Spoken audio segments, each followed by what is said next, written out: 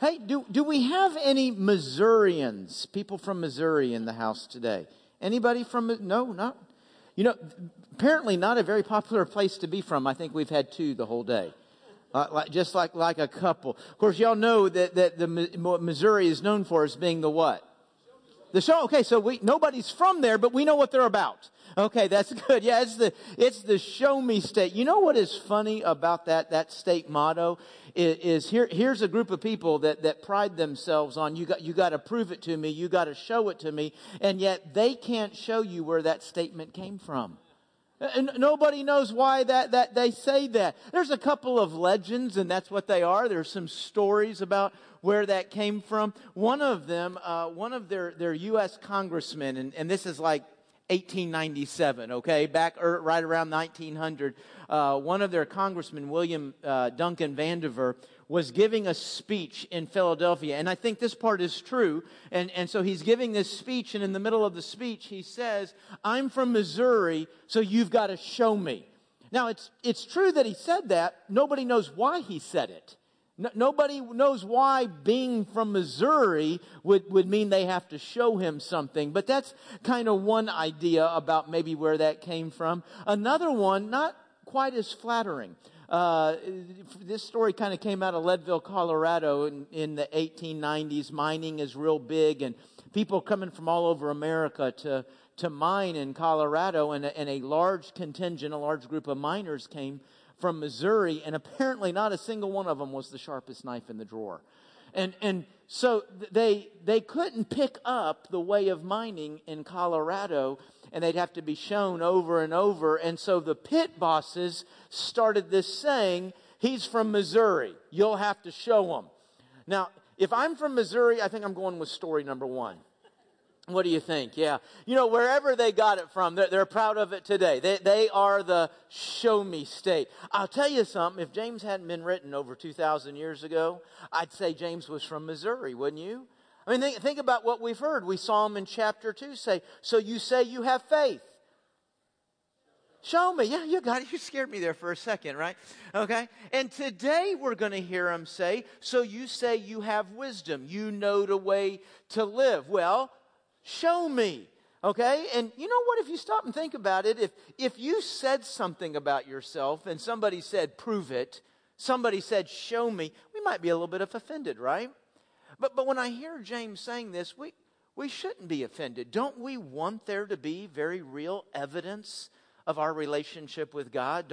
Don't we want to be able to demonstrate that and show that we're walking with Him? Well, that's what James is going to give us some insight. What does that look like? What's going to be in my life? So turn with me today to James chapter 3. That's where our text is found, James 3. If this is your first time with us, or maybe you hadn't been in a while, we are studying the letter from James. James is the half-brother to Jesus. He's one of the key leaders in the church, and he's writing this letter to the church about life in Christ. And what we see him saying is, get faith in gear.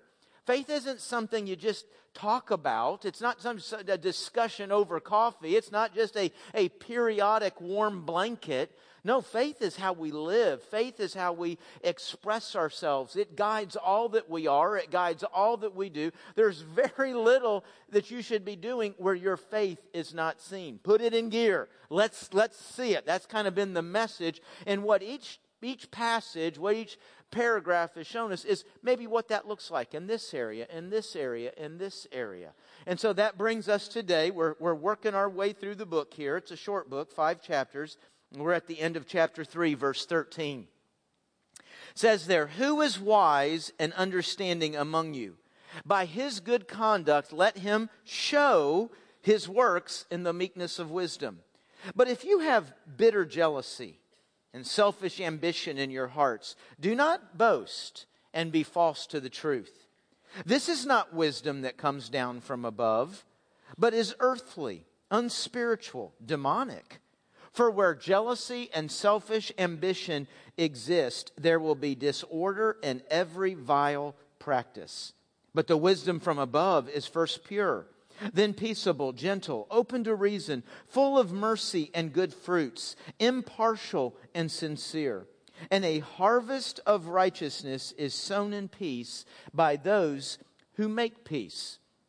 Now, we live in a world today where we're kind of told we're to respect everybody's truth, right? Everybody's truth, everybody's way of life, however they see things. And I don't think you're going to hear me today say anything different from that. I think we are to be a respectful people. As a matter of fact, you can go to a passage like 1 Peter 3:15, and it says even if we're defending the faith, even if we're trying to explain the faith, share the faith, even then, we're respectful of others and where they come from. We're gentle with them. So be respectful, yes.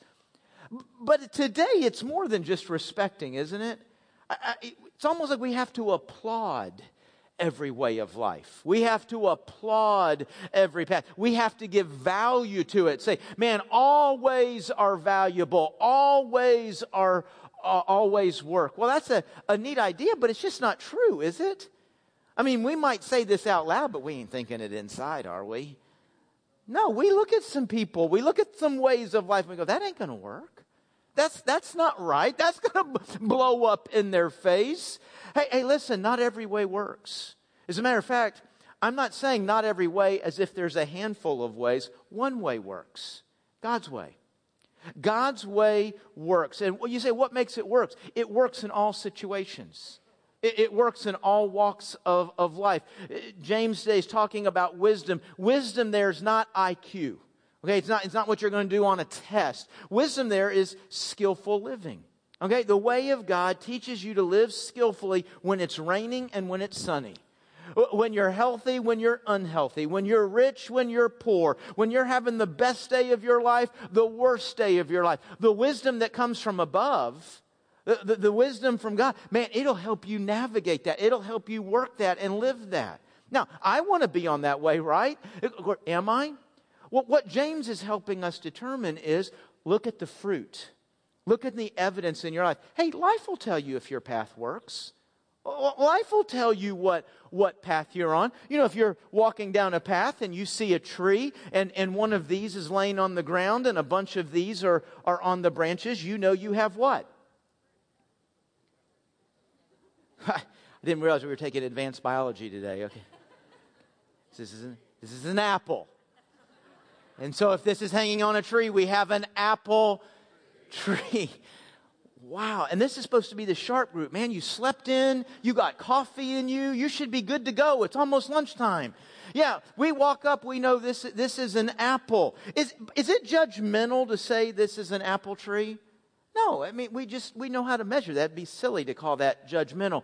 Well, in our life, it is kind of judgmental to to label something, to put some kind of explanation on it. But in the same way we would say this comes from an apple tree, that's what James is doing here. In his mind is, hey, listen, it's very simple. You walk up on a life, you look at what's laying around its feet, you look at how its relationships are described, you look at what's hanging on it, and you can say, hey, those are the qualities of God. That's the fruit of God. This is a person of God that's on God's path. Or we can walk up to another path, and this is where you'd be labeled as very judgmental, because this is kind of a harsh word, but we'd say, hey, that's more the characteristics, that's more the product of walking on Satan's path. And folks, all paths are Satan's paths. All paths are the world's path, except God's path. And so what we have in this passage, a bunch of words were thrown at us, but these words are the different fruits, the different evidence of what you'd see on the two paths. So let's look at these here real quickly. You see Satan's path. You can call it the world's path. That would be used interchangeably. And you've got God's path. And you see some of the things that this looks like. You look at these first two. And this little combination here is used twice in the very short passage we read. Bitter jealousy and selfish ambition. I'm guessing very few people would ever describe themselves this way. How would you describe yourself on your resume? Well, I'm bitterly jealous and just over the top ambitious. I'll run over anybody to get what I want. You know, I know we're not going to use words like that to describe ourselves. Matter of fact, we would only use words to call somebody else that. It's probably somebody we don't like. And yet, I think the scripture would say to us, folks, these two words describe every person in this room and everybody walking on this planet. This is what we naturally are. Without something changes, this is who and where. I mean, this is little more than life is about me. It's what I want. It's what I think. It's what I have. It's what I'm getting. It's what you have. Why don't I have it? And everybody in life is just measured by how they make me feel. I measure my marriage. I measure my church. I'll measure God by how happy He makes me, by what He's doing for me. As a matter of fact, in some places we'd say that and say, well, yeah, so what's the point? Yeah, we measure everything. Work, school, friends. What do they do for me? And if when I measure them, I find them, hey, I can control them. I can manipulate them. They're doing what I want done in the advancement of me and my life. Then they get to be in my little kingdom. They get to be in my little circle. And if they don't help advance me, then they're enemies. People are to be overcome. I'm overcoming people. This life fights and it claws all the time. There's no joy in this. Because as a matter of fact, even if you're winning, you got your little kingdom, everybody's around you is serving you, you've got the enemies out, you've overcome them. But you're just one day from being overcome yourself, because guess what everybody around you is doing? The exact same thing. They're overcoming people. They're fighting people. This life right here takes all of its direction from the earth. The earth tells me what's important. The earth tells me what I'm about. The earth gives me my goals and my values. I live for today. Right here, right now, which means I live in tumult and I live in stress, because anything today can knock me off the track.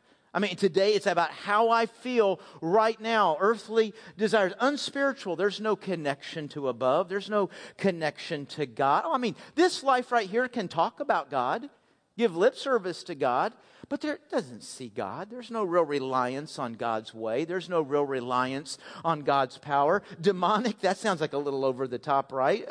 It can kind of mean two things. Inspired by Satan. Okay, Satan's pushing this lifestyle. Satan's pushing this way. By the way, if you've ever lied, Satan inspires lying. When that came out, where did it come from? Satan's encouraging that in you, okay? So when we're sinning, we're being inspired. But this can also mean as just simple as living a life of deceit. You know who we deceive more than anyone else? Ourselves. I'm constantly telling myself, my way works. My way is getting me where I want. It's getting me what I want. I am too happy. I am too making this work. So we deceive ourselves. It leads to confusion. It leads to order. Ultimately, it breaks down. This path, by the way, will work. It'll work for a moment. It'll work for a space, a period of time, but it's always moving to disorder. It's always moving to a breakdown. And there's evil in this life. Now, here again, that's not a word we would, man, that's just like the very worst people, right? You know, we may not do all evil, but all evil is inside us. At any moment, we can commit any kind of evil. The right circumstances, the right situation, and you can commit any kind of evil. You know one circumstance that makes all evil available to us? The idea we're not going to get caught. The moment I think nobody will know, nobody sees, now all of a sudden something you think I'd never do, hey, if it advances my agenda, if it makes me happy, if it gets me what I want and nobody's looking, there's no consequences, then now all of a sudden, folks, that's evil.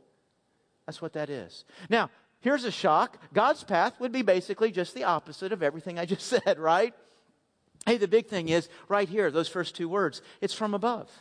This comes from above. This is not a lifestyle that's taking its cues from other people. This is not a lifestyle that finds its truth in the earth. This lifestyle finds its worth, finds its truth, finds its direction from above. It's pure, and that's a reference to motives. We're going to talk about motive, what's driving us here in just a second. But look at the rest of these words. You know what these words all relate to? People. I mean, I'm not gentle if I'm all by myself, right? No, gentle refers to how I'm relating to somebody else. Goodness, I mean, I guess I can be good all by myself, but usually goodness is what results in something I'm being or something I'm doing with somebody else. What you have here in these two lists, folks, this is a life lived for self. This is a life lived for God. And a life lived for God always shows itself in how you live for others. There's no possible way to be living for God that does not benefit others, from the stranger to the enemy, your most loved one to your friend. When you love God, when you're living for God, it always results in how you relate with others. Okay, so we've got this list here, and I'm living, I'm either living for me or I'm living for God. Well, I want to live for God, right? I want to be on the right path, but how do I know? Which one do I do? And folks, the reason a list like this is not judgmental, but extremely important to you and me, is because we pick the wrong path every time. Let me say it again. You pick how's this for judgmental? You pick the wrong path every time. We are horrible at picking the path, picking our truth. That's what the Scripture says. Look what it says here in Proverbs chapter 14:12 and 16:25. The reason I put two references there is because they say the same thing. Okay? There is a way that seems right to a man. Hey, that's the way I want to go. That's what I want to be, that religion. Hey, I like that. That fits my personality. Hey, I'm going to lie right here. Hey, I'm going to be angry right. Hey, I'll go the way I want to go. This is what's going to work for me. Isn't that big in America? It works for me, so leave me alone. This is my path. This is my life. I don't need you up in my face. I don't need your judgmentalism. You do your thing. I'm going to do mine. I can be absolutely convinced, I'll fight you over it, that I'm on the right path. I'm on the path I need to be, and be marching to where? To death the entire time. This is who's this true of? All people. It's true of all of us. We get our mind. I'm going my way, but that way ends in death. Well, I don't want that. So how do I know which way to go? How do I know which path to be on? James says, hey man, no problem. Look at the fruit. The fruit never lies. Look at what's around your feet. Look at what's in your relationships. Look what's hanging off of your life. And that will show you every single time. And folks, the life of a believer is the life of Christ. Right? The life of a believer is the life of Christ. That means that life looks like Christ, acts like Christ, does what Christ would do, says what Christ would do. We all know we're not perfect. We all know we're growing. But folks, the bottom line, the fruit that should be littered all over your feet should be the character qualities of Jesus Christ. Should be the life. The life of a believer is the life of Christ. That's really super simple, isn't it? Does that make sense? Life of a believer is the life of Christ. And the life of Christ is a life of wisdom. It's a life that is always going to live skillfully. It will always succeed in whatever the environment, whatever the way. Okay, now, I want to believe I'm a believer. I want to believe that I'm living the life of Christ. But how do I know? Well, that's what James has shown us here. He says, hey, Randy, here's the fruit, here's the character qualities, here's the thing. It ought to be really clear. Well, here's where I get, me personally, I'm not saying you, I'm saying me personally. Here's where I get frustrated with this passage. Because when you read this passage, as a matter of fact, look at the verse we ended with last week, verse 12. It says, hey, grapevines don't produce figs. Figs don't produce grapes, right? Does that make sense to everybody? Of course it does. And this concept of James here, that you can look at your life and you can determine the fruit, that's not unique to James. This idea is used all the way through Scripture. Jesus says, you'll know a person by their fruit. Look at the character quality. Look what's laying around their feet. Look what's in their relationships. Look how they live. And you'll be able to determine. It says the same thing in problem. You'll know a child by their conduct. You'll know a child by their fruit. So this is not a unique theme to James. It's all the way through Scripture. It's always very black and white. On apple trees you have apples. On orange trees you have oranges. On a life in God you have the fruit of God. On a life that's in the world you have the fruit of the world, the fruit of Satan. Now here's my frustration. I think I have both fruits on my tree. And I don't see that in Scripture. I don't see Scripture. I don't see James. I don't see Jesus. I don't see David talking about the apple-orange tree. But I do. I do. Folks, I'm a believer. I'm following the life of Christ. I honestly, I believe, and I hope this doesn't sound braggadocious, I think if you followed me around for a week, you'd say, hey, there's apples in his life. I'm going to make apples the fruit of God's path and oranges the fruit of Satan's path. Don't try to figure out why, and don't try to explain to me the value of oranges. I love oranges, okay? Just go with me today, all right? Just go with me today, okay? I think you follow me around, you'd see apples in my life. I'm confident you would. You'd say, hey, he seems to be trying to be inspired from above, depending on what's from above. He seems to care about how he relates and how he comes across to people. It matters to him. He wants Jesus to be seen. I'm positive you'd see apples. But if I'm being honest, there's some oranges. I'm not saying this rhetorically, folks. I'm saying this as a fact. I don't know that I'd let you follow me around if I knew for sure I was sprouting oranges right at the moment. But they're there. And so I'm left saying, hey, God, you're always talking about the fruit will show, but I think both fruits are in my life. And so I'm thinking, well, do I have enough apples? Do I have enough apples that it doesn't make any difference that this other stuff pops out? Or does the presence of one orange wipe out all my apples? Y'all get where I'm going? I know I've got some of God's fruit here, but there's the world's fruit also. Does the presence of that mean that none of that God fruit is real? Or do I have enough God fruit that it covers up? And I'm trying to figure out, I'm saying, what about this, Lord? This week, I'm trying to figure this passage out and figure out this reality. And so here's the way I approached it. I started thinking about it like this. If I was an apple farmer, okay? I'm an apple farmer. Guess what I want? Apples. Do you know why I want apples? Because that's my profit. That's how I pay the bills. That's how I put food on the table. That's how I'm successful, is in producing apples. So all the equipment in my barn is for getting apples. All of the fertilizer is for apples. My middleman, because I don't sell my apples to Martin's or Walmart. No, there's a middleman. My middleman moves apples. Nothing I have is for moving oranges. Oranges might be wonderful for you, but my profit's not in oranges. I don't move oranges. So if I walk outside one morning and I look out there and there's my vast apple orchard, and we're all getting ready to go to apple festivals here. That's the month for it, right? And I go out there and there's a big giant apple orchard and there's an orange tree right in the middle of that. I probably don't say, well, that's cool. No, I don't want an orange tree. Do you understand what I'm saying? See, when I'm looking at my life, I'm saying, I got apples and oranges in my life. And all I'm asking is it okay? Do I have enough? But if I'm an apple farmer, I'm not saying, well, I think I've got enough apples. Like, an orange tree's not going to hurt anything. Or what if I got a tree? Man, all my apple trees have 2-3 oranges on them. That's where my illustration kind of breaks down, doesn't it? Because that really would be cool. You probably could sell tickets to have people come see your apple orange tree. Okay? So just stop thinking about how cool that is. And remember, you're an apple farmer. I don't profit on oranges. I profit on apples.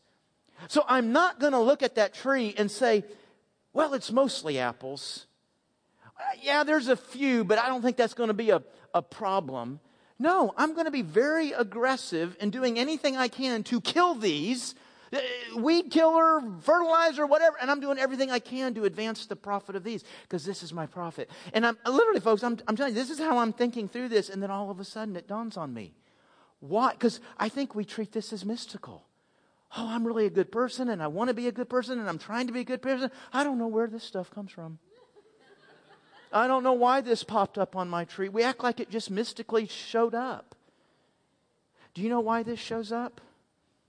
Because I do think it's profitable. I believe in God. I want to be like God. I want to live on God's path. But the reality is, every now and then, I think the lie profits. Every now and then, I think lust profits. Makes me feel good. Every now and then, anger is what really helps me hold on to my kingdom, advance my kingdom, and conquer people who are in the way of my kingdom. Folks, this stuff just works sometimes. But see, now I'm back to Proverbs 14:12. Am I going to trust my ability to determine what profits? Or am I going to listen to God say, hey, I get it. I see that in this little space you're on right now, in this little portion of the path, it really looks like that's going to profit you. It really looks like that's going to get you where you want to go. But I'm telling you, this will kill you. I'm telling you, this is death. So do I trust my ability to pick the path? Or do I believe God? He says this way ends in death. You know, the problem with this is it's just so easy. It's just so incredibly easy. This comes natural. You see, the evidence of Satan's fruit in my life is a lot bigger problem than just what I'm finding profitable. The evidence of Satan's fruit, the world's fruit in my life, is really a sign to me, a picture for me, arrows pointing for me that I've gone back to making me the center of my affections. Remember what I said about the two lists? One list is showing you a life about self. The other list is showing you a life about God. When you see that stuff on the list that's is of Satan, it's inspired of Satan, it's earthly, it's telling you, hey, Randy, you're living for yourself. You're living for you. You're the number one driver. You're where you're getting your truth. You're what it's all about. And folks, this is what we do naturally. You know what? I don't ever, never once in my life have I ever had to wake up and say, you know what I'm going to do today? I'm going to live for myself. I don't ever have to wake up and tell. That's the default mode. That's automatic. To live for God, something has to change. But I wake up living for self. And folks, it's living for self that puts us on the path of death. It's living for self that takes away joy, that takes away purpose, that ruins relationships. Just take death as it leads to everything breaking down. It leads me to being unprepared to live in eternity. So if it's this issue of who am I living for, then I've got to break this pattern of living for myself, and I've got to live for God. And a lot of us have done that. We've come to faith in Jesus Christ. We've said, Savior, Jesus is my Savior, He's my King, my Lord. I'm living for Him. And then all of a sudden I'm back over here, and I'm the center of my affections. So what I thought I'd do as I thought through this is I need some ways, I need some commitments in my life that I'm going to do every single day so that the God fruit is growing, right? I've got 5 ways here, folks, that we can see God's fruit in our lives every day, that we can break this living for self. Now, I say 5. I'm not really getting ready to give you a list of 5 things. I'm not going to give you, here's 5 separate, distinct things. It's 5 ways of thinking about how to do one thing. Kill yourself and exalt God. Die to self and live for God. Stop giving glory to yourself and give glory to God. Number 1, today I will live so that God is seen and praised. And that's not a neat idea or something I came up with. That's a command from Jesus. Matthew 5:12 says, let your light shine before men in such a way that they might see, listen to this, that they might see you, they might see your good works, but guess who they end up praising? God. Let them see your good works and praise your Father who is in heaven. There is a way to live so that when I'm seen, God is seen. Folks, think about that. When you look at an apple tree, you're not looking at bark. You're not looking at wood. You're not looking at leaves. What are you looking at? Looking at the fruit. You're looking at apples. Okay, so just kind of picture me as bark and branches and leaves, but what you end up seeing and what you end up praising God for is the fruit. That's what should be happening in our lives. To number 2, today I will work to advance His kingdom in my life and others. Here again, not a neat idea I came up with, but a command from Jesus. Matthew 6:33, seek first His kingdom. Is He telling us to go out and look for a castle and a moat? The answer is no. Let's try it. Is He telling us to go out and look for a castle and a moat? No. Okay, now y'all get a good cup of coffee next week. Y'all are a bunch of Missourians today, just not very sharp. Okay, no, we're not going out, and I'm sorry if you know somebody from Missouri. I'm just kidding, okay? I don't think Missourians are stupid. When Jesus says, seek His kingdom, He's saying, what does the kingdom have? Yes, it has a castle and a moat. That's not what I'm seeking. I'm seeking the King, right?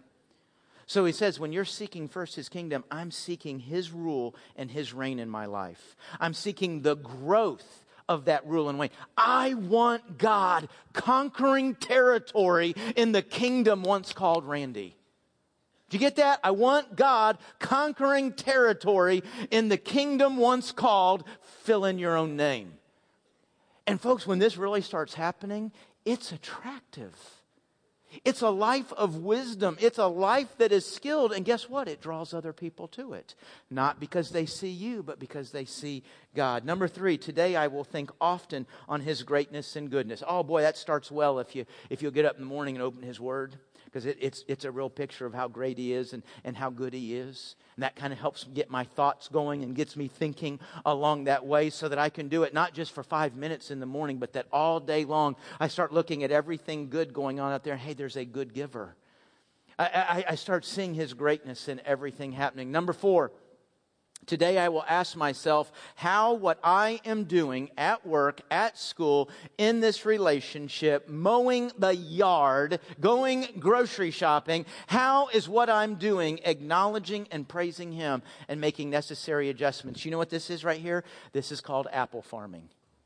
Okay?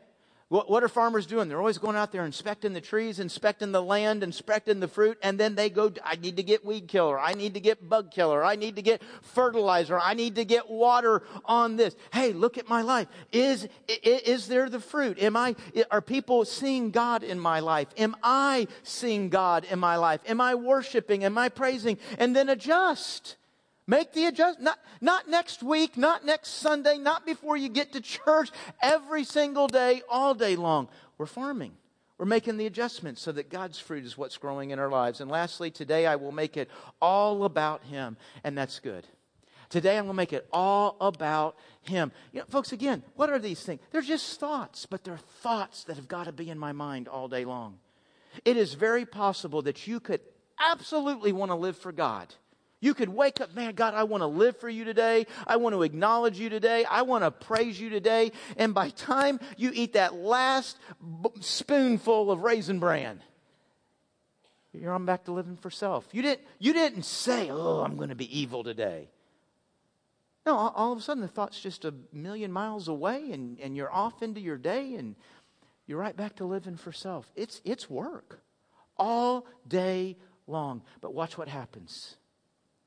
When these kind of thoughts are guiding the way you think, the way you act, the way you respond, when you're praising him, acknowledging him, giving him thanks all day long, you are going to make the right decision every single time. That's impossible. There's no such thing as a life that bats 1,000. When that life is acknowledging God, praising God, thinking about eternity, thinking about standing before God, worshiping God, making him the center all day long, you will make the right decision. You will, what's James talking about? You will live skillfully. You will live a life of wisdom. Praise him. Acknowledge him. Give him thanks.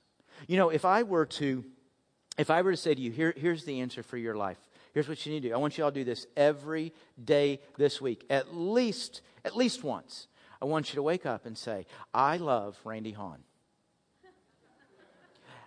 I think Randy Hahn is the best thing since sliced bread. Randy Hahn really is the greatest thing I know of. Now, I'm guessing you're not actually going to do that. And you're going to probably think ill of me, right? A little self-centered. He's a little egotistical. Okay, well, I got a question for you. Because that's exactly what God is saying to us. He's saying the answer to everything is you just wake up and all day long you say, I love God. I think God is the greatest thing. Well, is God egotistical? Is he self-serving? Was God lonely? And so he made a bunch of little clay figures and said, okay, all you little clay figures, just look up to heaven and say, God's great, God's great. I mean, that's a little needy of God. No, if I'm telling you to praise me, I'm being egotistical.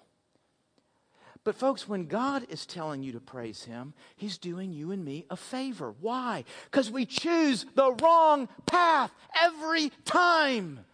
We will put the wrong thing at the center of our lives every single time. We will put the wrong person, namely ourselves, But we'll put the wrong person, we'll put the wrong thing, we'll put the wrong motives, and everything we put there leads to death. But when God says, hey, make me the big thing, put me at the center, then folks, what are we putting at the center? We're putting what is eternal, what is good, what is right, what is perfect. There's nothing else we can put there. We will put everything else under the sun there, but the only thing that really works is when we put God there. God's doing us a favor when He tells us to put Him in the center. Make Him the big deal. Make Him the big thing. Because then we always do what is right along the path. And it produces a fruit that lasts forever. That's pretty good. Thank you, God, because I wouldn't have figured it out. Let's pray. How wonderful to praise you. You are the creator, I'm not. You are the judge of all things. You're the only one who can rightly and accurately measure. I can't. You are the Savior, I'm not. You are the King of all kings, the Lord of all lords, the God of all gods. I can't find my keys. You are the Alpha and the Omega, the beginning and the end, the first and the last. I'm not.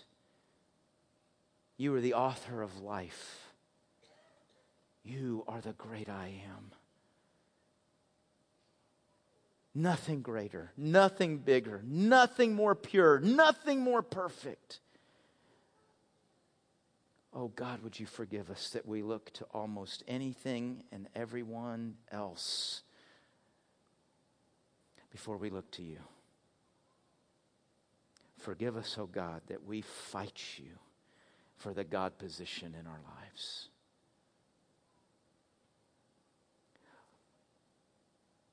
Lord, teach us not to trust our way, not to trust the path we're so confident that we're on.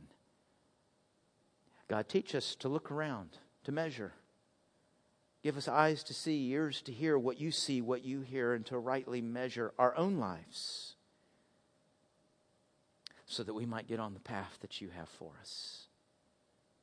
Thank you that you've got a path for us, a path that counts, a path that lasts, a path that works. It's in Jesus' name that we pray. Amen.